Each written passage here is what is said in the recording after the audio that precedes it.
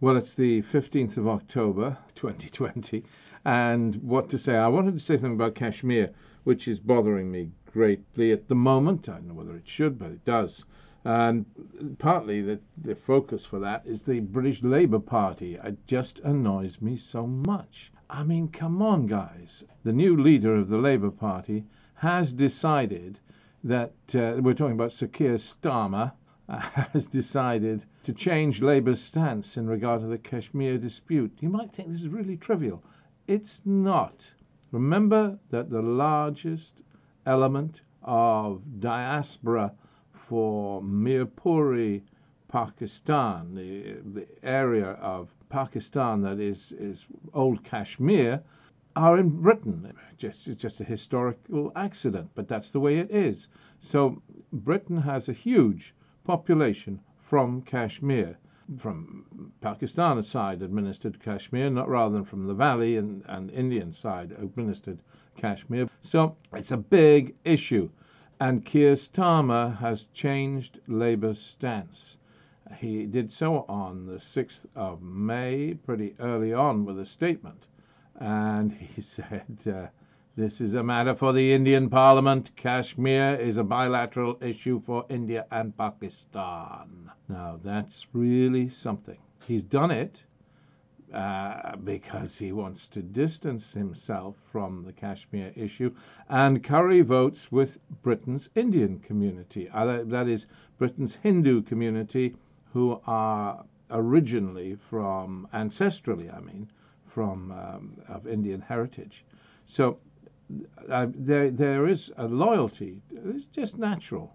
There's a tendency for a loyalty to India on the part of people who are from the Indian diaspora. And Keir Starmer's stance has been welcomed by Labour friends of India. Now remember that in Britain there is a kind of historical divide. And the people from the Hindu community have tended to be very strongly conservative in their voting patterns, whereas the tendency has been from people from the Muslim community in the United Kingdom, and this is a big generalization, I appreciate, to have been Labour. And so Labour has been able to rely on the votes of the big Mirpuri communities in places like Birmingham and Manchester and Bolton and all over. So he's got that, Keir Starmer's got that in his back pocket, hasn't he? What he hasn't got is the vote of the Indian diaspora, who traditionally vote Conservative. So he's feeling self-assured. He thinks he's got the Kashmiri diaspora there safe and sound, so he can busily betray them whilst currying favour with the Indian diaspora. Cynical little worm that he is. Honestly, come on. Oh, he's in his way, a great man. He's going to be a great leader of the British government. He will rule Britain in due course because Boris Johnson's days are numbered just as much as dear Donald over in America. I mean, it's the mishandling of the COVID issue. I wonder, actually, whether Narendra Modi in India, the extremely right, it makes Donald Trump look like a pussycat. Modi, the extremist Prime Minister of India, his days may be numbered for similar reasons. Can he go on when they have an election? But the trouble is, they've had an election last year, and so there won't be another election in India until what? It's a while to go. 2024, May 2024. Elections have to be held. Indian general election has to be held on or before 19th of May 2024. Well, that's a long wait. People compare Narendra Modi's policies to, they are extreme. And his abolition of Article 370 goes against the Indian Constitution, but nobody stopped him, which gave some form of autonomy for Kashmir, was a horrendous act of betrayal for the people of Kashmir, who cherish their autonomy, and it's so wrong. But Pakistan hasn't been particularly helpful either. Pakistan's refusal to negotiate has been absolutely disgraceful, actually. I've said this before, but Pakistan does the old same thing that the Palestinians do with, or at least the Palestinian leadership does, the same thing as the Pakistan leadership. So over this contentious issue, you know how it is with Palestine. Abu Mazen, the president of Palestine, refuses to negotiate with Israel as long as settlement building continues. That's the general stance over many, many years. And of course, that really empowers Israel, because Israel can say, well, thank goodness for that. All we have to do is continue building settlements, and we don't have to deal with the Palestinian peace process, and we can blame Abu Mazen. We get a similar kind of approach now from the leadership of Pakistan, where it says, we're not going to talk to India until it revokes its abolition of Article 370 in regard to Kashmir. So India can say, oh, well, thank you for that, Pakistan. We don't need to talk to you then. That's good. And it's all your fault. You know, this kind of childish international politics that Pakistan is engaging in. Pathetic, really. At least it's not as cynical as Keir Starmer and the Labour Party in Britain. If I were mere poor heritage British citizen living in Birmingham, somewhere a town in the Midlands, and it came to the next British general election, I see that's some way off, isn't it, as well? I would certainly not be voting Labour. I'd pick some independent party. Gosh, Green or something. But anyway, someone with a little conscience in this context. But not Labour, given its cynicism over the Kashmir issue. I might not want to vote for Boris either. But anyway, I just am shocked by Keir Starmer's play. And it's interesting, though, I mean, India has become ideologically anti-Muslim.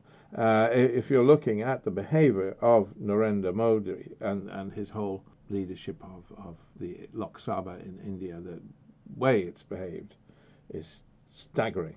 And there's no British stance on this. I mean, the British government doesn't take a position on Kashmir, not a significant one, or on India's behavior with its racist laws. Well, no, not exactly racist so much as, you know, the four freedoms, the great four freedoms, Roosevelt's four freedoms, on which the Universal Declaration of Human Rights is based by the United Nations. You know the great four freedoms, on which the Universal Declaration of Human Rights based. Roosevelt's four freedoms: freedom from fear, freedom from want, freedom of expression, freedom of religion. Freedom of religion. Freedom of religion is what is being compromised here, because there's no fair play in India with regard to the Muslim community, and it's so unfair, this lack of justice. So what is there any British stance on this? No. British foreign policy, British